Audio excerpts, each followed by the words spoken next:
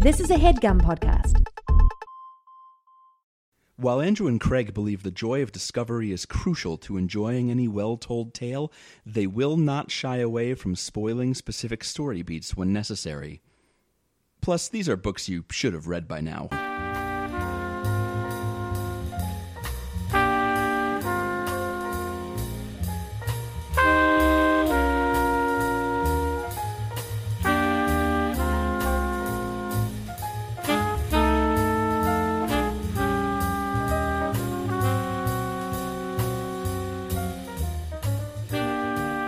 You're back. You're back from your honeymoon in Amsterdam. I'm back, everyone. What did you do in Amsterdam?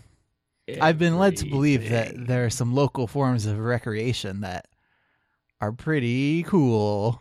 Welcome to Overdue. This is a podcast about the books that you've been meaning to read, as you may have guessed. My name is Craig. My name is Andrew.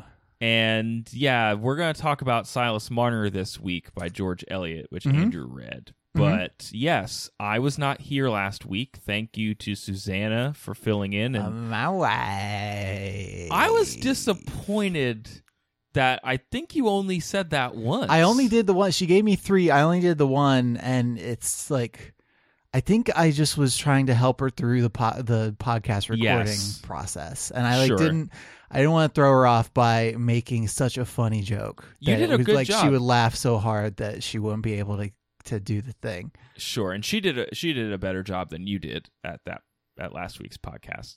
Good. She did more work for that one. Well, yeah, no, that is unquestionably true. But I also say that my only 2 gripes were that you didn't say my wife more, and that no one talked about Monte Cristo sandwiches. Yeah, see, that seemed like the kind of low-hanging fruit that I can't keep you from grabbing at, but fair enough. But with more control over the creative process, I can kind of keep that kind of thing from happening. Okay, I see how this works. But yes, I was in Amsterdam. It was wonderful. Laura and I had a great time. It's a really cool city. What was your favorite thing that you did? I don't remember. Oh, that's their favorite thing that you did. All I'll say is that I found a television station that was just playing video of kittens cuddling while a clock ticked in the background. And I watched it for a solid 15 minutes before falling asleep on the couch. Huh. Amsterdam seems like they got stuff figured out. It was a pretty cool time. I mean, when I was in Japan, I watched with my friend, I watched a show about a young woman who falls in love with a robot or something. So Japanese soap operas are really good. So it seems like most countries have, our TV is just about troubled white men, mostly. Amsterdam's a cool city. It's great. It's beautiful. There's lots of museums. It's super old. There's canals. There's lots of beer. But their commercials have refrains that are weird. You'll see a commercial for, eggs. I don't know Dutch. I don't know what they were selling. And then... So eggs just as an example. Example. And then it'll cut to, a commercial for Heineken. Sure, whatever. Everybody, it's like advertising for Bud or whatever. And then there'll be another 10-second commercial for eggs after the Heineken commercial. So it goes eggs, beer, eggs? But it's clearly... it's an ABA sort of scheme for the commercials. And then on my last day there, I saw a set of commercials that went ABAB. They tagged onto each other in a weird way. I mean, here in America, at least when you're watching on Hulu or whatever, where they somehow never seem to be able to show more than 4 ads at once, you'll get 2 ads in a row for the exact same thing. That would make more sense. Or sometimes the same, if you're watching in some app where there are lots of commercials, 5 or 6, then you might see the same ad 2 times, but this is non-consecutively. This is a different 10-second chunk that's just kind of going in case you forgot, eggs. Eggs, still here. Repetition is key to learning. Buy eggs. So that's Amsterdam. I fell asleep watching Cats, and I saw a bunch of commercials. Most of what you talked about was about TV, so I hope that doesn't encompass the entirety of what you did, but I'm glad you had a good time. No, I did a lot more, and most of it was drink beer and eat stuff. So nice. Good radio is what that makes. But you read a book. I did. Which is what we do on this here podcast. So you read a book called Silas, Marner. By George Eliot. Great. We should probably talk about George Eliot, huh? We probably should. Craig, did you know George Eliot? Not a dude. Yeah, right. Her name is Marianne Evans. Sometimes Marian Evans, as she went by at times. I think that's got to be a thing where people just mispronounce your name all the time until you just give in and accept it. Yeah, that's just how it's spelled now. That's just what it is. So yeah, she was born in 1819, died in 1880. So she was born around the same time as some of the Bronte sisters, but they did not make it as long as she did. And her pen name comes from, they think she chose George because of the dude, George Henry Lewis, that she had a 20-year relationship with. Eliot, not sure. I saw one reading that was like... Is this the really weird one that doesn't... owe it to you? Like to L, I owe it. Like, what? Like, and his last name is Lewis, so, like, get it? Yeah, I think that's a bit of a stretch. I don't know, man. I haven't read all the letters or... like the citations for that stuff, but that seems like a bit of a stretch. She used a male pen name to ensure that people would take her works seriously. So like many female authors operating in this approximate time period, though also like a lot of female authors operating in this time period, it later came out that she was a woman. Right after her first book, actually. So she had like written a story or an essay as George Eliot that had been published, and then she wrote her first novel, Adam Bede. And so people had, after her first book came out, people were speculating who George Eliot was, and then after Adam Bede came out, there's even more. And then there's this dude, Joseph Liggins, who stood up and said, I did it. I'm George Eliot. I am the Batman. I'm Spartacus. And like, isn't that just so white, dude?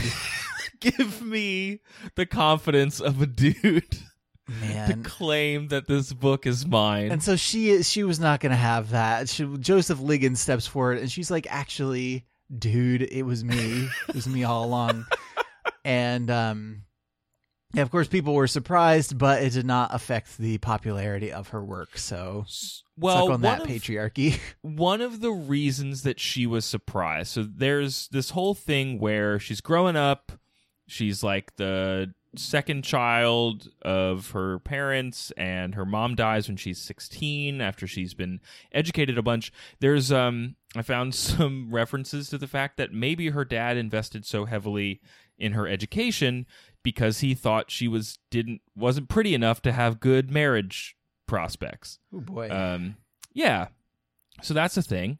While she's getting educated, she is getting exposed to some ideas that lead her to end up like not going to church anymore and get her interested in other folks, philosophers who are kind of changing her notions of Christianity. This became a big source of strife within her family.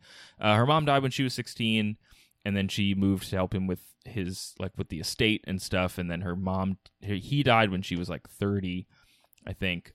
So she starts writing for the Westminster Review, doing criticism and other essay writing. And one of the reasons that she took the pen name, in addition to people maybe thinking it was a man for a while, was that she wanted it separate from her writing as a critic. Have it be judged on its own merits. I guess like a J.K. Rowling situation. I suppose. Except that was also like a dude pen name. Yeah, like right? I can't help but notice that these are they all just happen to be dude pen names. Which sure. So like it's not a bad business decision, I don't think, for them in the time for her. Well, I guess J.K. Rowling, like the time we live in now, is still pretty crappy. She also probably picked a pen name because, and this was part of the shocking reveal when she stepped forward to claim it from John Liggins, who has the best name ever. John Liggins. Get out of here, John Liggins. You don't have a Wikipedia page.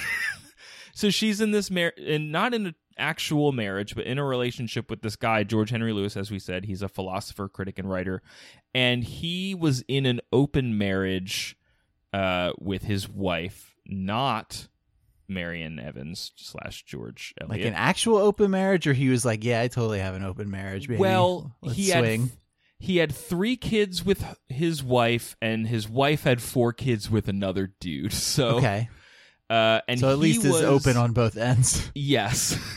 And they were pretty open about their relationship for, like, they even went on like a honeymoon, and people were not like, seems like some people were like totally down with it and plenty of people were not. So when she goes into writing novels, there's this fear that people are not going to like take her seriously if they know about this, because he's in all the literary circles too, as she is. But then apparently that did not seem to be as big of a deal as people thought when they finally found out.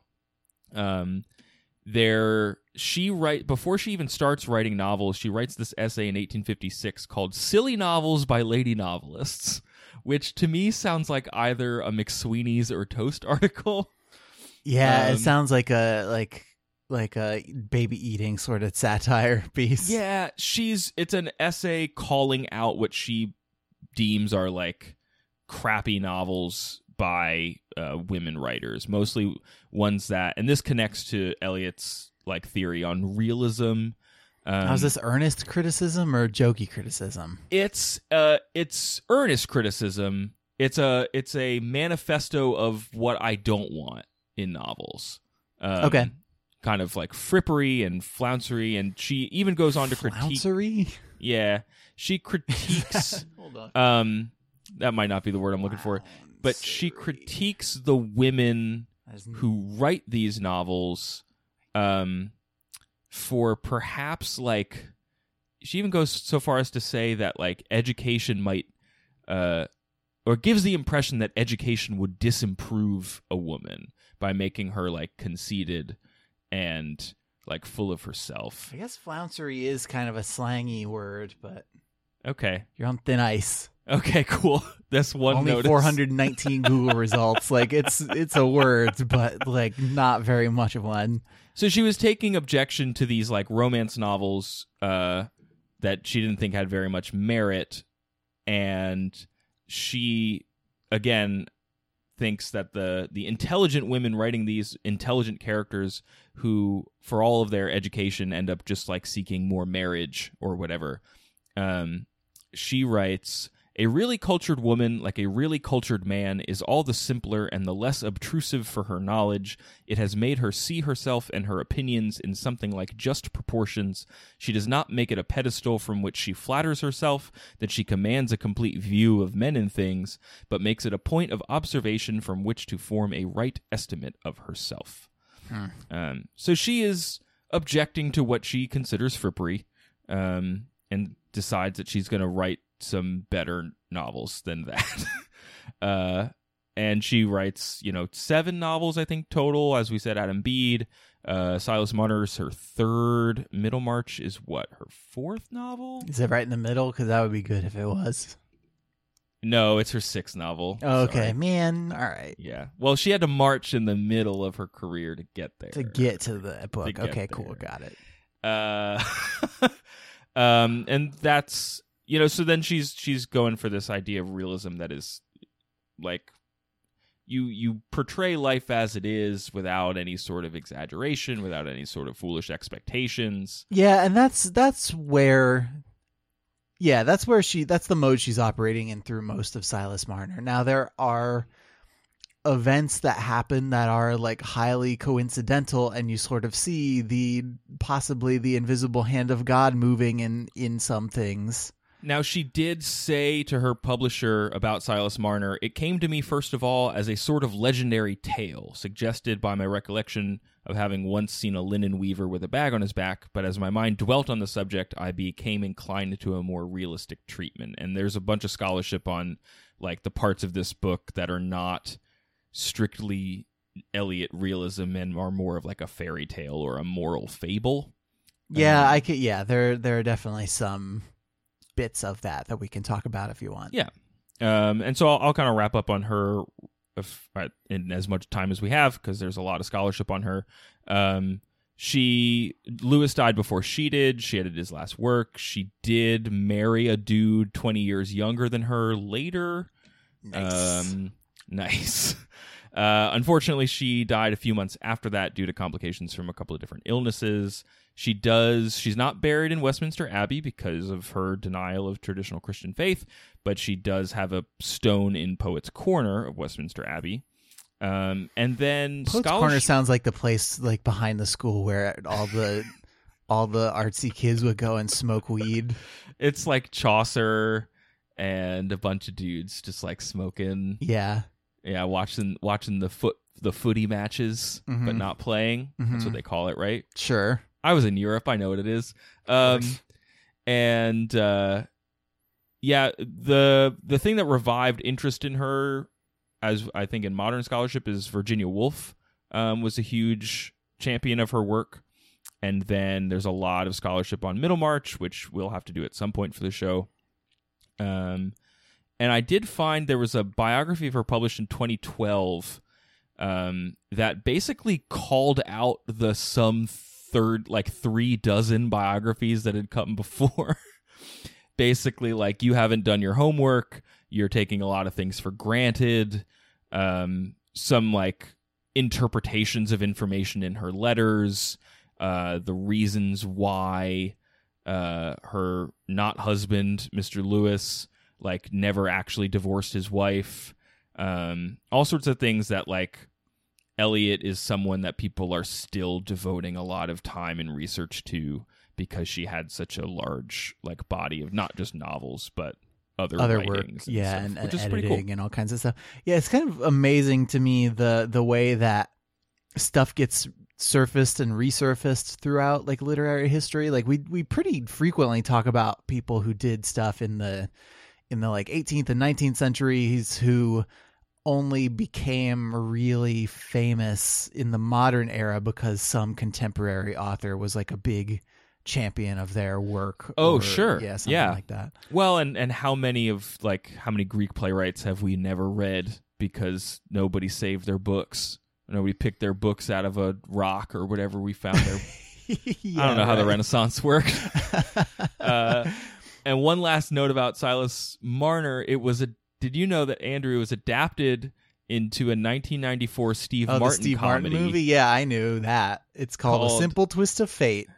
It starred Gabriel Byrne, Laura Linney, Catherine O'Hara, and Stephen Baldwin. Wow. Alongside Steve Martin, who wrote it, and it has a 43% on Rotten Tomatoes. I'm trying to figure, like, Stephen Baldwin... Boy, he's probably the least of the Baldwin brothers, right? I guess it'd be between him and Daniel Baldwin. Is there a Bobby Baldwin? There's a Billy Baldwin. Is there a Michael Baldwin? No. Well, I mean, if there are those Baldwins, they're not the Baldwin brothers. Okay. There's Alec, Daniel, William, and Stephen. Okay, sure. All right. And, I don't know. Like it's the last thing I want to say, I guess, about George Eliot is how badly it sucks that like that old meme of somebody being a feminist because they're ugly or something like they. Oh yeah. And that still happened. Like to this day, that stuff happened. Like, oh, if they could get laid, they wouldn't be angry feminists. Blah, blah. It really stinks. And there's this like weird quote from Henry James about her where he talks about how like unappealing he thinks her face is, and then says, "Now in this vast ugliness resides a most powerful beauty, which in a very few minutes steals forth and charms the mind, so that you end as I ended in falling in love with her. Yes, behold me in love with this great horse-faced blue stocking." Get out of here, Henry James. Lord, you ding dong! Like what are you talking about? Just go away. Like, yeah, there's all sorts of scholarship on how dude said a bunch of crappy things about her, and then she wrote a book called Middlemarch, which a lot of people consider one of the best books ever written. So it's like, sit down, dudes. Yeah, come on, dudes. We'll sit down with you. We're dudes. Minute. Like, I'll sit down. I'm a dude. All right, I want to tell you about this book and all the stuff that happens in it. But first, probably we should take a break. Yeah, that's the thing we do. Break.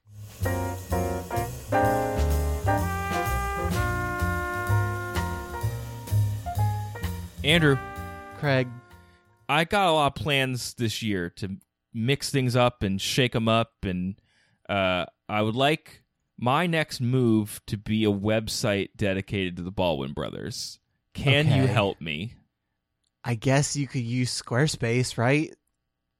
What's that? Squarespace is a website that helps you make websites. They give you pre-made templates that you can use, so you don't have to design any of your own stuff from scratch, because if you did that, it'd probably look bad, and you don't want a website that looks bad. Well, and if I want to arrange my Baldwin brother photos in a particular way, like is there a template that I could use for that? Oh yeah, there's templates for all kinds of stuff, and you can also there's a drag and drop design tool you can use to arrange stuff just so if there's a template you kind of like but it's not showing enough Baldwin for you, or if you need to do like a gallery of non-Baldwin brothers for comparison. Yeah.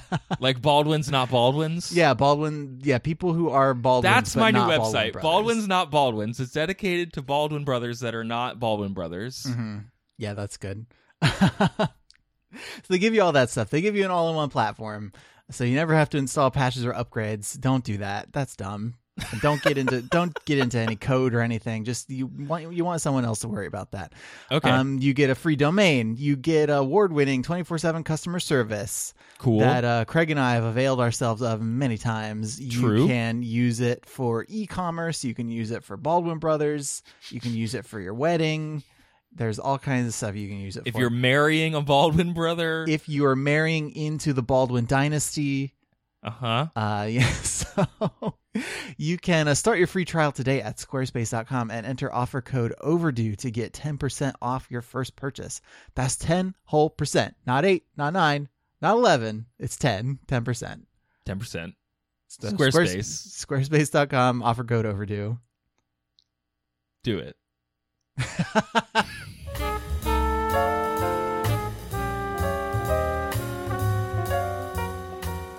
Silas Marner, what do you know about him? Have you read this book before? No, Were you supposed to and you didn't? No. That's a pretty long list. That is a long list. I don't know that I'd heard about this book until Catherine found it funny that they did a Wishbone about it.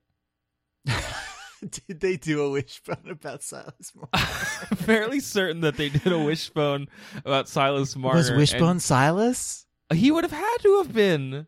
I mean, there are other characters in it, but yeah, that would be really sad. Okay. So okay, Silas Marner, he's a weaver. He weaves things. Okay. And he's also kind of a loner. He's an outcast in the town. He lives in this town for most of the book. He lives in this town called Raveloe. But before this, he lives in another town, kind of a slum, where he is part of like a Calvinist congregation, and he has like a best friend, and he has a woman who he's going to marry. And they're like, people in the congregation start to become suspicious of him. And I think it's partly because he like dabbles in herbs and like, what would have, so he's been to Amsterdam. No, not that kind of herb. Like he dabbles in what would have passed for medicine in those days, I guess. Okay, I know sure. that there are medicinal uses for the kind of herb you're talking about, but I still don't quite think that's what it is. But okay, and this is in when, like, turn of the 19th century? Yeah, it's in there. It's not. I don't think. Well, like they don't say explicitly, and I don't think it's super important to the book, like exactly when in this that it takes place. Well, it was written in 61. I don't think it's set in 61. No, I think it's before that. It's pre-industrial revolution. Yeah, like pre and during. Okay, cool. That's Because, kind of what I wanted to know. Because toward the end of the book, like by the end of the book, like 30-ish years have passed since the beginning of it. And, Great. Okay. And Silas goes back to his old hometown, and there is like a factory there, and it really sucks, and it's making everybody sick. Okay, But, good to know. It's like during the Industrial Revolution, but the place where most of the action is set apart from it. Like it doesn't. Sure, You know what I mean? sure. Yep. Okay, so Silas has his friend. He has this future wife. So the deacon or the leader, I forget what the exact name is, but like the leader of this church that he's a part of is sick, and people are kind of sitting watch over him. And one night when Silas is watching over him, he like falls asleep because he's super tired, and he wakes up and like the church's money has been stolen and the guy is dead. Whoa. And like he died of natural causes, and I don't think people are really suspicious of that, but they believe, like, because of evidence that was planted by his supposed best friend, they believe that Silas stole the money from the church. No, Silas. And so he becomes a pariah in his little community, and then his girl leaves him, and then his girl marries his one-time best friend. Whoa. So that's kind of enough to sour him on human beings. Is it human beings en general? Human beings... When you go to Europe and you get all fancy? Human beings vis-a-vis the church? Shut up. Stop talking like the guy from the second Matrix movie. the Merovingian? Yeah, whatever. Ergo. The architect? I could rattle off all those characters. No, stop it. Where are the guys with the snake hair called? The snake hair vampires, the Yeah. white dreads dudes. Mm-hmm. So yeah. So you don't know? No. You don't know what they're called. Okay, great. No. Is he specifically upset at just like all people, or like people in their relationship to the church? This does two things to him. It one like makes him sort of fall away from church and faith because I don't want obviously him around anyway. These people did him bad. Yeah. And like that's not very Christ-like, huh? Interesting. And also he's just been betrayed by the two people in his life that he's closest to. Like totally betrayed, especially by his best friend. So like at a macro level and a micro level, he's gotten screwed. Yeah. So he moves to this small village called Ravelo, and he is inclined to keep to himself anyway. And then there's this incident early on where he does help somebody out with his knowledge of herbs, and then all kinds of other people start coming knocking on his door trying to get like cures, and he just like doesn't want to be part of that herb life anymore, and so he won't like help anybody. And so it just like deepens his separation from the rest of the community. Yeah. Okay. So is now he's not cool with Ravelo. Well, he's like fine with Ravelo. He's doing stuff for the people around, but he's like socially just not involved in the life of this town at all.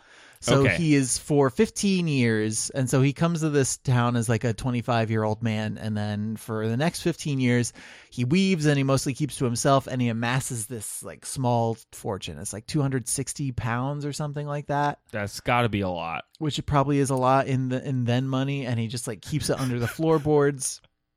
And every night after he gets done working, he like takes it out and he counts it, and he's just really obsessed with it. And it's his whole entire life basically is this tiny hoard of money that he has slowly gathered over the course of 15 years. So what is the tone of the writing? Are we judging him for being like really miserly and obsessed with money?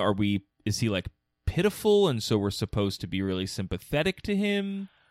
He is, I mean, definitely you get the feeling earlier or like later in the book that his miserliness is a vice, but I think you are in general supposed to feel bad for him because he got screwed over so badly by all the people who he knew.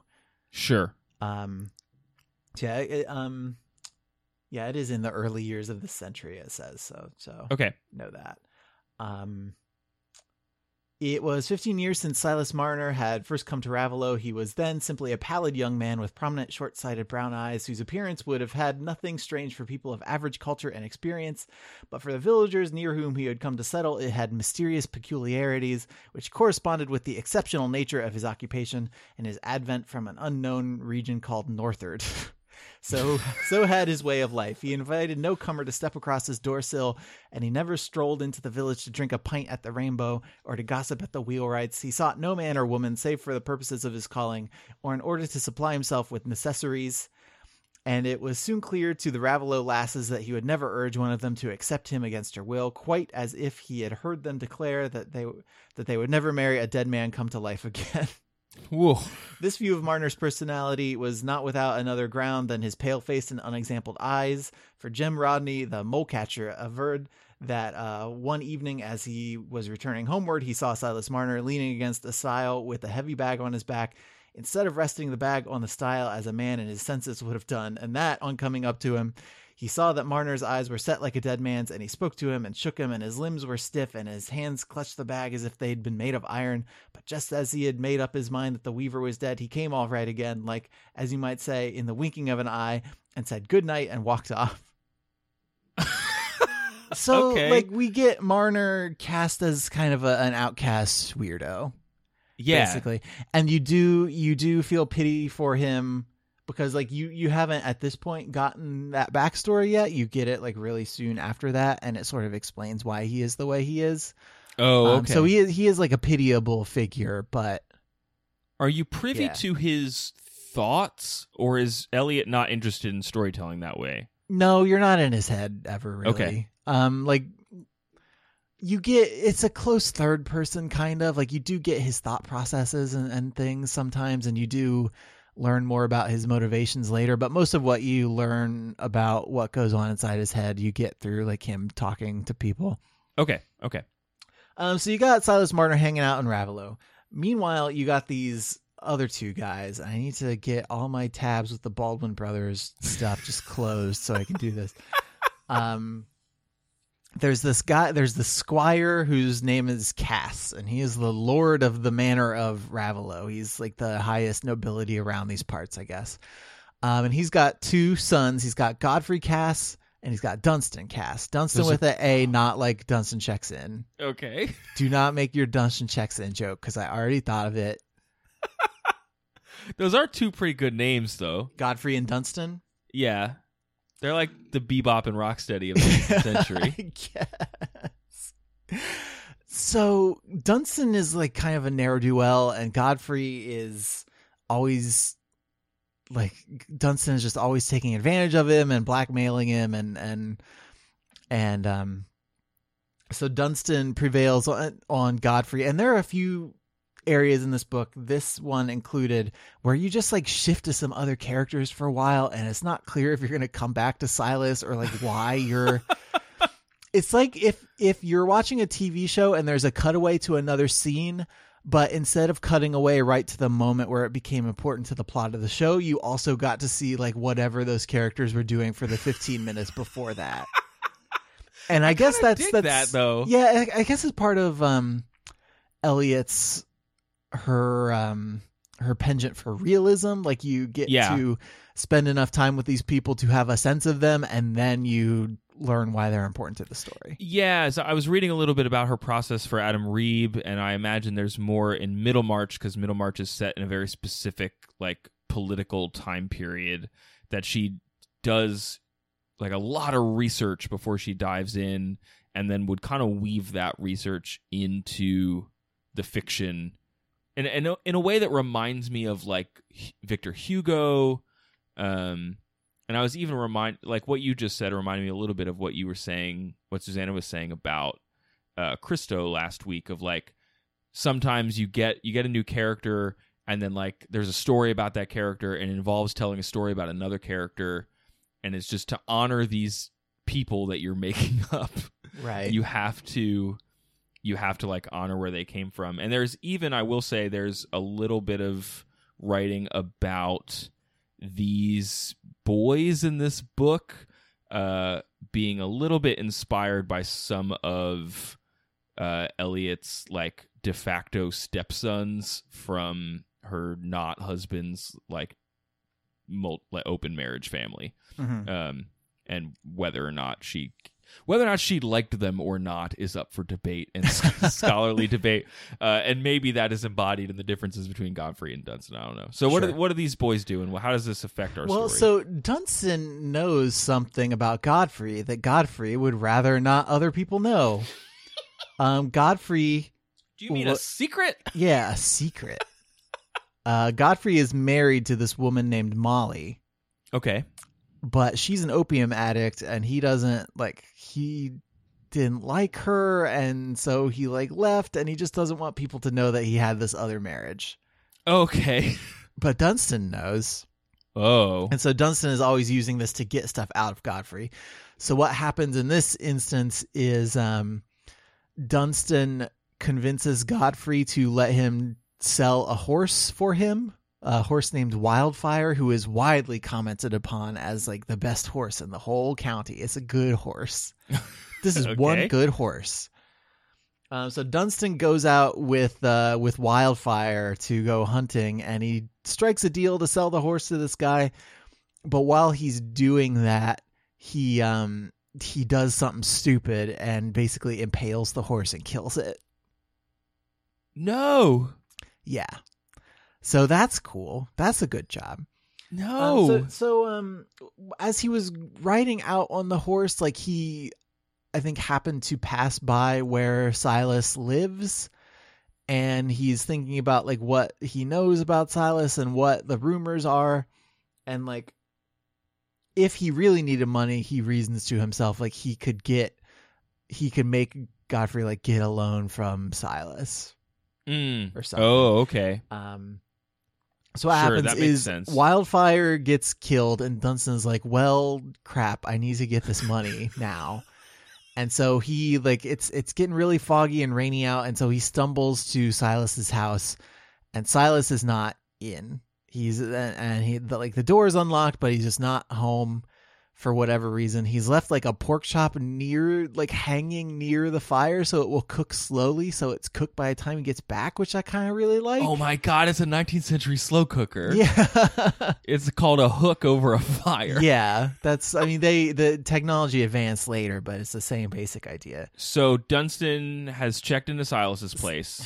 Yes, Dunstan has checked into Silas's place, you idiot. And he basically convinces himself that Silas must be dead, because why else would his house be empty? And he'd left that pork chop there? I get, yeah. And so there's this whole the whole thought process that Dunstan goes through, because he seems a little drunk and maybe half crazed from his killing a horse. From killing a horse, like you do.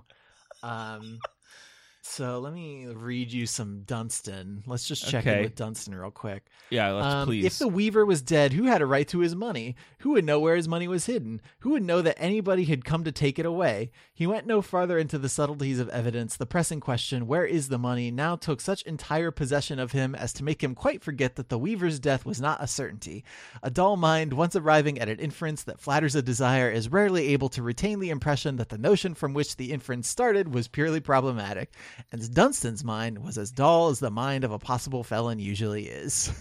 Eliot rules. That is a great burn of how you wield, how dangerously you can wield stupidity. Yeah. Man, that's pretty good. So Dunstan swipes this money. He finds it buried under some floorboards because Silas has not hidden it super great. It's pretty obvious where it is. So he grabs the money and leaves, and you don't know what happens to Dunstan after that. But the point is that Silas comes back, because of course he wasn't dead. He had stepped out to go get some supplies or something, and he came back and get some herb. Yeah, and because of the way he had hung the pork chop, he couldn't lock his door. And so he figured he had to let the smoke out through the lock. I don't know, man. And so he figured, I'm going to be gone for 20 minutes. Nobody comes to visit me. This is going to be fine. It's not going to be a big deal. But this money that was pretty much the only thing keeping him going is gone now. Huh. And so he, like, desperate to have the thief caught, stumbles into the local bar and starts talking to people. And they are all like, is this a ghost? Like, are you crazy? Like, what is going on? And so it becomes this whole incident throughout the town. And this thus begins the slow, like, reintegration of Silas into this community. How do they, like, take care of him? Well, so here's a passage. I've got a passage for you. Oh, please. Okay. And this, like, people are coming to see him, and they had to knock loudly before Silas heard them. But when he did come to the door, he showed no impatience, as he would once have done at a visit that had been unasked for and unexpected. Formerly, his heart had been as a locked casket with its treasure inside, but now the casket was empty and the lock was broken. Left groping in darkness with his prop utterly gone, his prop being the gold, of course, that was taken from him. Silas had inevitably a sense, though a dull and half despairing one, that if any help came to him, it must come from without, and there was a slight stirring of expectation at the sight of his fellow men, a faint consciousness of dependence on their goodwill. And simultaneously, the people in the town, like, they pity him as somebody who might not all, like, be all there. Yeah. But also they recognize, like, the only thing in this guy's life has been taken from him, and it's obviously, like, devastated him. So they start to sort of reach out to him. And he's having this realization that, well, nobody can be helping him for selfish reasons because he doesn't have anything to give them. I suppose, yeah. But, like, there's the book insists that the people of Raveloe mostly are, like, rustic and not always especially sensitive, but essentially, like, good-natured. Like, Dunstan's their only flaw. Right. Like, okay. Right. So once Dunstan is checked out, sure, they can then come in and kind of fill this void. There's a I guess I can talk about the role that church plays in this book in a little bit. Yeah, 'cause I was going to ask about that. Like, is that a presence in Raveloe because it was such a huge part of his pariahship? That's not a word. Yeah, so there's like it's a different sort of Christianity because he was Calvinist before, and I don't remember what these Raveloe people are. But there's this woman who comes to see him and help him out that he slowly becomes close with, called Dolly Winthrop. Okay, and she comes to him and, like, is trying to be nice to him and give him some baked goods and things because she knows he's going through a hard time. And she is trying to convince him to go to church. Mm-hmm.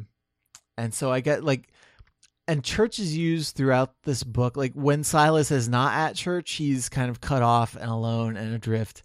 And then as he gets closer to people, he slowly starts to go to church. And it's like church is used as a link to, like, community. And I've got another thing I can read you. I have a lot of passages that I highlighted. Yeah, sure. Hit me. Dear heart, said Dolly, pausing before she spoke again, but what a pity it is you should work of a Sunday and not clean yourself. If you didn't go to church, for if you'd a roasting bit, it might be as you couldn't leave it, being a lone man. But there's the bakehouse. If you could make up your mind to spend wow, there's some dialect in here. I'm going to start. Okay. Spend a tuppence on the oven now and then. Not every week, of course.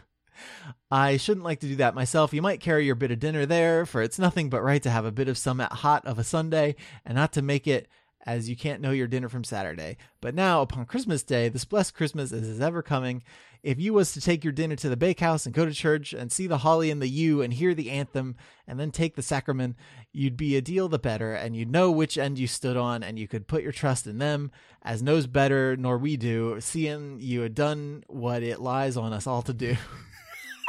Dolly's exhortation, which was an unusually long effort of speech for her, was uttered in the soothing, persuasive tone with which she would have tried to prevail on a sick man to take his medicine, or a basin of gruel for which he had no appetite. Silas had never before been closely urged on the point of his absence from church, which had only been thought of as a part of his general queerness, and he was too direct and simple to evade Dolly's appeal. So it's Dolly saying, church is good for what ails you, basically. Yeah, come like, hang out and with she's us. trying not to be too pushy about it. She's like, "Oh, I understand why you wouldn't go because you're alone, you're all by yourself, and you might have stuff that you can't leave unattended. But like, come on up and eat with us, and things will feel a little better." Yeah, was she saying that, like, I understand that you like to slow cook on Sundays, but, like, you could still come to church? Something like that, I think. Okay. But yeah, I see what you're saying in that it's, like, it's not about you Like, need to come. spend a little money, buy some food from the bakehouse, and come on up to church. Come hang out. You don't, it's not, she's not making a case for, like, you need to get right with the Lord. She's like, you just need to spend some time with people. She just, like, sees this guy is hurting, and she's like, here's what I think would be helpful. And Okay. It's church. Okay. Um, And how does he starts going? Not right away, no. But there is, okay, so the money gets taken. Yeah. Things are bad. Things are bad. So at Christmas and New Year's, like, there's this big party going on up at the Cass residence where the Squire and Godfrey are still hanging out, and they still know where Dunstan is, but he's been known to, like, hair off for periods of time and then come back, like, unannounced, I guess. And we get this sequence of this woman, and it turns out to be Molly, Godfrey's secret wife, coming with a child, like, trying to make it through the snow to this party because she knows they're going to be having a party. And she's going to, like, she really, really resents Godfrey, even though it is opium that's kind of got her caught up in its clutches. Yeah. And like, Godfrey is worried about this because he's trying to entice this woman named Nancy, who ends up being his second wife, but he doesn't want Nancy to, like, find out that he has a secret first wife. So this is like a moose, like, what is that, like, Bull Moose Lodge situation? Like, he has I he do have not to deal? know what that means. I think that might be a Flintstones. Is that another reference. monkey movie? It's not a monkey movie. Does he have to, like? Can he see her coming in the snow and he's like, Nancy, don't look out the window? No. So what? No, it's not like that. No, so what happens is you get this scene of Molly, like, falling down and freezing to death. Oh gosh! With this baby, like, that she's holding, and the baby wakes up and, like, squirms away, and in the snow, and walks to Silas's house. And Okay. he happens to have stepped out again, just for a sec. And the baby gets in there and, like, falls asleep next to his hearth. And Silas is a little nearsighted, so the first thing he sees of this kid is her, like, golden curls, like her hair. Mm-hmm. And he thinks for, like, a split second, oh, my gold's back. It's my gold. I miss my gold so much. Come back, gold. Check out this baby-shaped pile of gold that came into my house. And then he finds out that it's a little baby girl. She's, like, 2 years oldish. Okay. And he quickly, like, something moves in him, and he follows the baby's footsteps back to where the mother has died, and Godfrey knows that it's Molly because she has the wedding ring on. But nobody else knows who this is because Dunstan is the only other one who knew about Molly, and Dunstan is out. MIA for the moment. Okay. But he knows that this baby is his daughter, but because he doesn't want Nancy to know that he had a secret wife, yeah, he can't claim this kid. Can't say anything. So Silas, like, is moved by this kid and decides, I'm gonna raise her as my own, and I'm gonna, like, do right by this kid. Okay.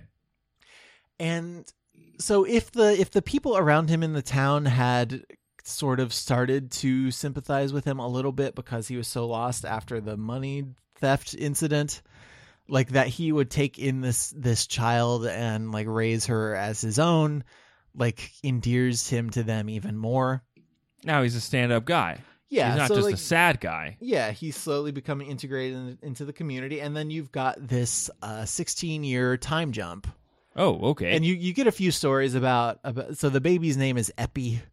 Sure. Which is short for a biblical name like Hephzibah or something. I'm not sure how to pronounce that one. HEP Hizibah. Yeah. So Had a Epi. baby, it's a boy. No, stop. Stop it. Okay. Stop it forever.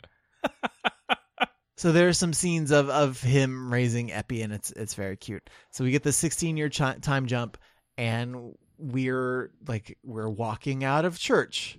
And here comes Godfrey Cass and Nancy, who he got married to, and here comes Silas and Epi, and she's like a beautiful young woman now, and she and Silas like depend on each other a lot, and they really love each other. And even though he has been very open with her about like, I'm not your real dad, like because she wanted to know about her mother. Yeah, obviously. of course. And so he tells her what he knows about her mother, and she just doesn't know who her father is. Like, obviously there needed to be some father at some point, but yeah. And Silas has the wedding ring that was on her finger. Oh, sure. Because okay. I guess it just like goes with the baby or whatever. And here comes Aaron Winthrop, who is one of Dolly Winthrop's sons, and we met him as a little kid earlier in the book, but now he's this stand-up young guy who wants to come over and help out a lot, and he's obviously interested in Epi. And it's like a very picturesque little existence. Like they are not super well off, but Godfrey has like the community has surrounded Silas and like helped give him stuff when he needed it, because he was raising this baby and because all his money got stolen. And Godfrey has been like very mysteriously pretty open-handed and like donating help to him for whatever reason. Okay. And so what ends up happening is that they are draining this lake, I guess, like a smallish lake for farming purposes, I think. And what do they find at the bottom of this lake but a skeleton? And it's Dunstan, complete with like his brother's whip that he took on that day that he went out, and all of Silas's money. Whoa. So we find Dunstan, and this sets off a chain reaction of events where Godfrey, like he and Nancy feel bad that they're related to a criminal first, because that's just like you how have it to went. feel bad It's like about that. that is dishonorable in and of itself. Well, that's okay. And so Godfrey tells Nancy like they can't have a kid. They had I think they had a kid and it died, or she miscarried a couple of times, but they are childless. And so he had pressed her a couple of times, like, I want to adopt Epi. I want to adopt this kid that the Weaver is bringing up, because like we could give her a really good life and whatever. And she resisted it, because she is like, if God wanted us to have a kid, we would have a kid. And if we try and force it, like, it won't end well for us. Okay. And so he sits down with her and tells her the whole story. Like, he had this other wife and Epi is his daughter. And and he says, if I had told you at the time, you never would have married me. And she basically says, I don't know what I would have done at the time, but I wish you had told me this before, because then I wouldn't have like shut you down like before when you wanted to adopt kind Epi. of her. Yeah, sure. They both they take it. She takes it in stride. She basically says like, you've been really good to me for 15 years, and this like doesn't erase that. Yeah, that's a good point. He could have done a bad thing and then become a good guy. Yeah, and Godfrey's not like, he's not a great guy, but he's not a bad guy either. Like he does have a self-awareness to him, and he does worry about this kind of stuff. So they then go to Silas, who is like, he knows who the thief is now, and he has the gold, and it doesn't have the hold on him that it once did, but he's got a daughter who is 18 and who is going to get married soon. And it's just like, it's good that this money came back to them, because they can use this money. Sure. So Godfrey and Nancy both come to Silas's and basically say, hey, we want to adopt Epi because she is my daughter. Whoa. And like, we can't, like, we really, like, you've done a really great job, and she can come and see you anytime. But we want to like give her the best life we can, and wouldn't it be such a relief for you to have like to just know that she's being taken care of. And they both basically say thanks but no thanks. Silas basically says, like, if she was your daughter, why didn't you speak up 16 years ago and take it instead of like coming now when we like so obviously love each other, and like I'm the only person she's called father since she was able to say the word, he says. Wow. Okay. Yeah. And so Godfrey and Nancy, like they part amicably enough insofar as they are not going to press the issue. Like Epi and Silas both obviously want to stay together because that's just like, that's who her father is now. Yep.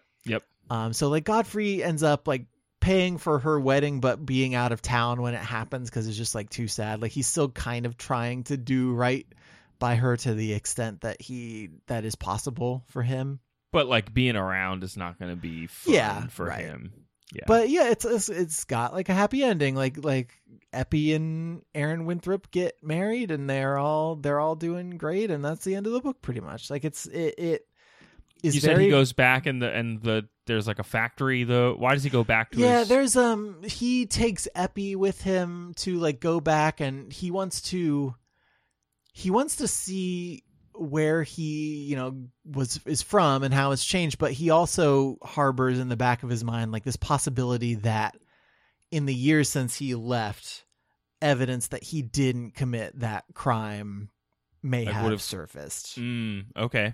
And like if there is something to go back there and salvage, like he wants to do it. But he goes and there's like a factory and nobody knows like the church or any of the people at it. So we basically never find out whether he was exonerated of that stuff or not. But he's got this very happy life in Ravelo, and like he's not super close to anybody, but he is a member of the community, and everybody loves Epi, and everything's gonna be good for them. And that's the end of the book. It's a nice little uplifting little ending because things could so clearly have broken bad here. Well, and things went real bad a number of times. Yeah.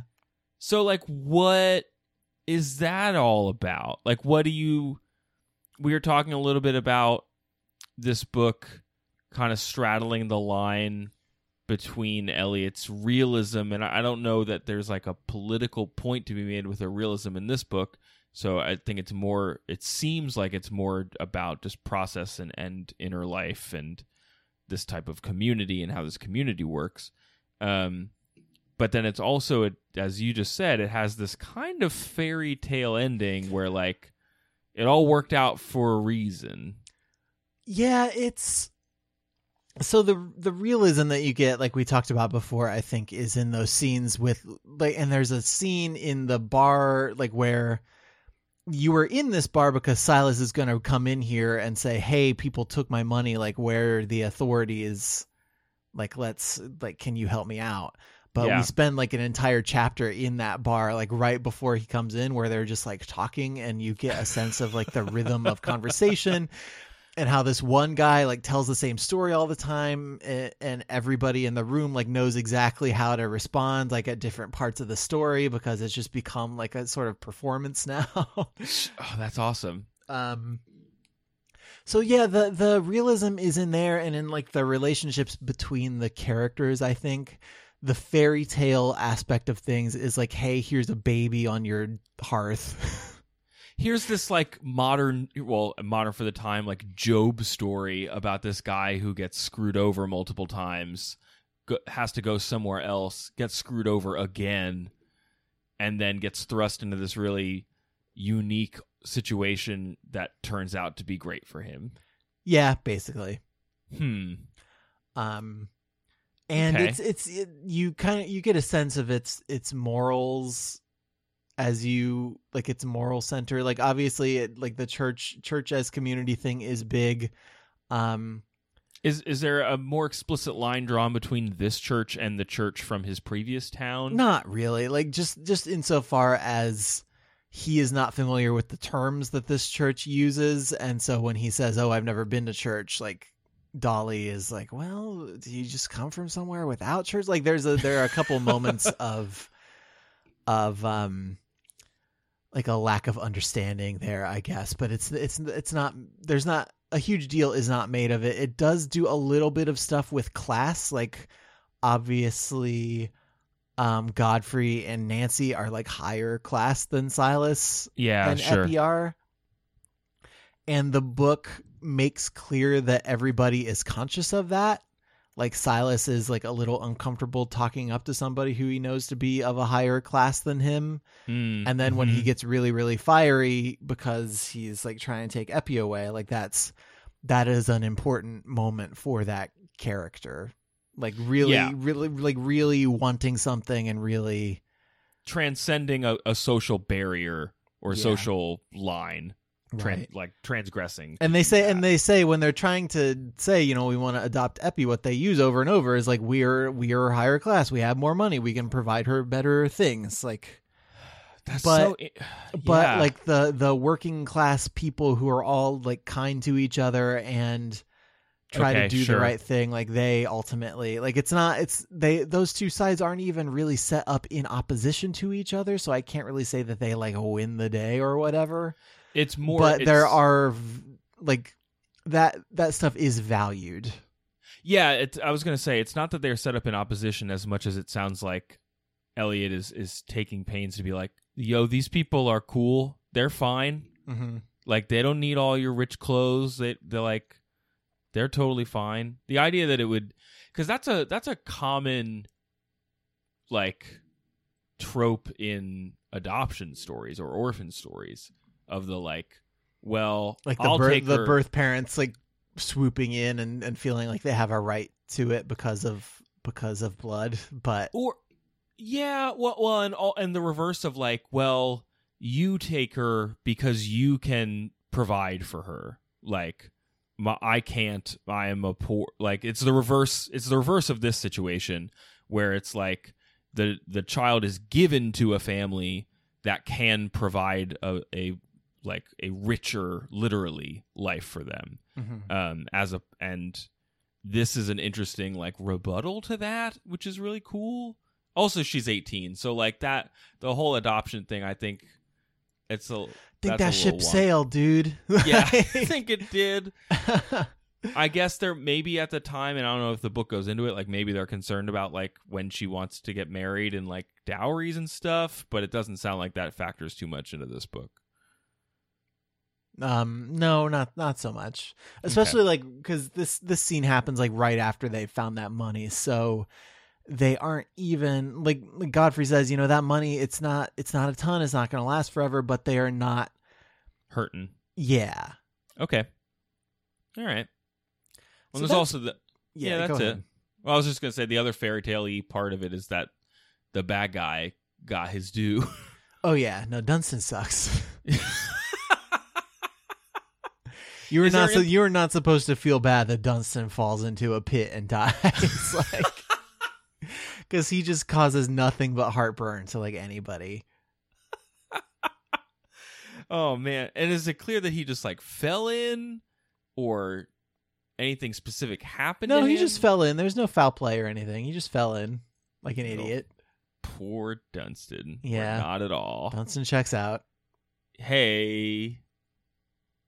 All right. Well, Hey. It sounds like you dug the book okay. I did, yeah. It's not a super long read. It's one of the ones that's old enough that it's, if you grab the Kindle edition, it's free. You do, so as I was reading, like your brain tongue can get tripped up on kind of the roundabout language.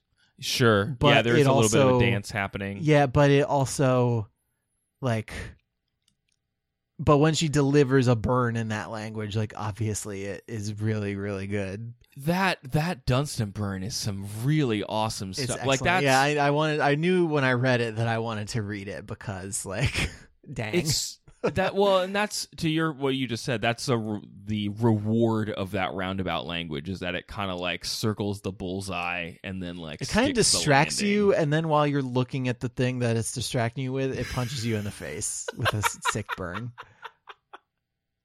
All right. Well, George Sickburn Eliot seems to have done a pretty good job. Yeah, she did pretty good. All right. Well, if you, the listener at home, have any other thoughts on George Eliot or on Mr. Marner, or other Steve Martin movies that you'd like us to reference, you should reach out to us. Planes, Trains, and Automobiles? Gosh, darn it. Cheaper by the dozen? Cheaper by the...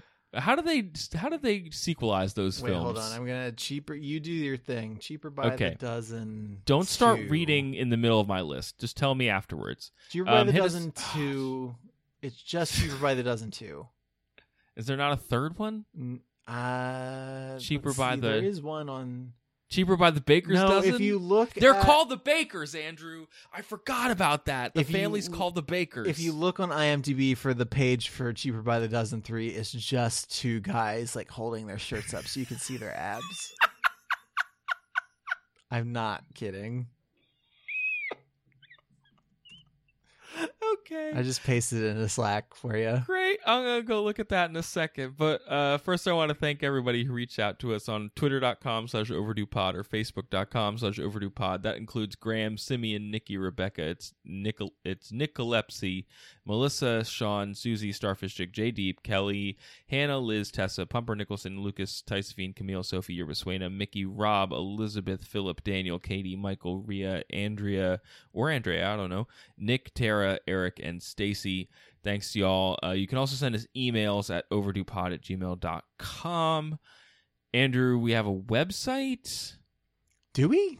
You sound a little unsure about that one. I haven't done this in a while. I've got some wicked jet lag. Okay, Do we have a website? We have a website at overduepodcast.com. Up there, we've got links to iTunes, Google Play, Stitcher, and RSS. Those are all the ways you can subscribe to the show. What? What are you doing?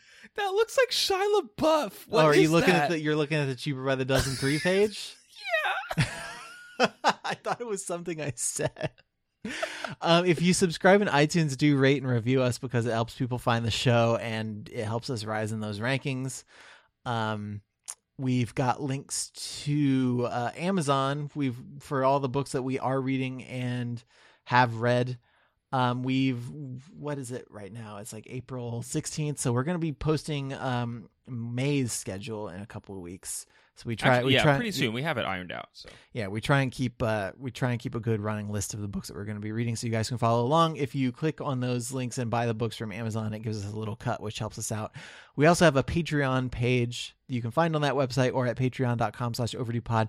We're getting pretty close to a goal of ours. Like when we get $500 a month, which we are super, super close to, we're going to do a live show somewhere. So that's like planned by us. That's like planned by us. It's not like on like a Philly Podfest people or any, like we have a couple of other things in the works, but this is something that we get to put on like independently of any of that. So if you like, it's really early in the planning process right now. We're thinking either New York City or Boston probably. But if you really want us to come to your city, like let us know and maybe we can do some kind of poll or something. I don't know. Who knows? Who knows? Everything's up in the air. HeadGum, our podcast network, is also on our webpage. Spreaker, our podcast host. And what are you reading next week, Craig? I am in the middle of Never Let Me Go by Kazuo Ishiguro.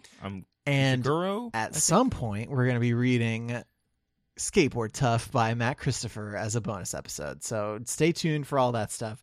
We will see you next Monday. Thank you so much for listening. Thank you for your super kind response to Susanna's episode last week, which made me and her both feel really good. And, yeah, it was awesome knowing that the show was in really good hands. That felt really good. Yeah, like much more prepared hands than it's normally in even. So we'll see you next Monday. Until then, everyone, try to be happy.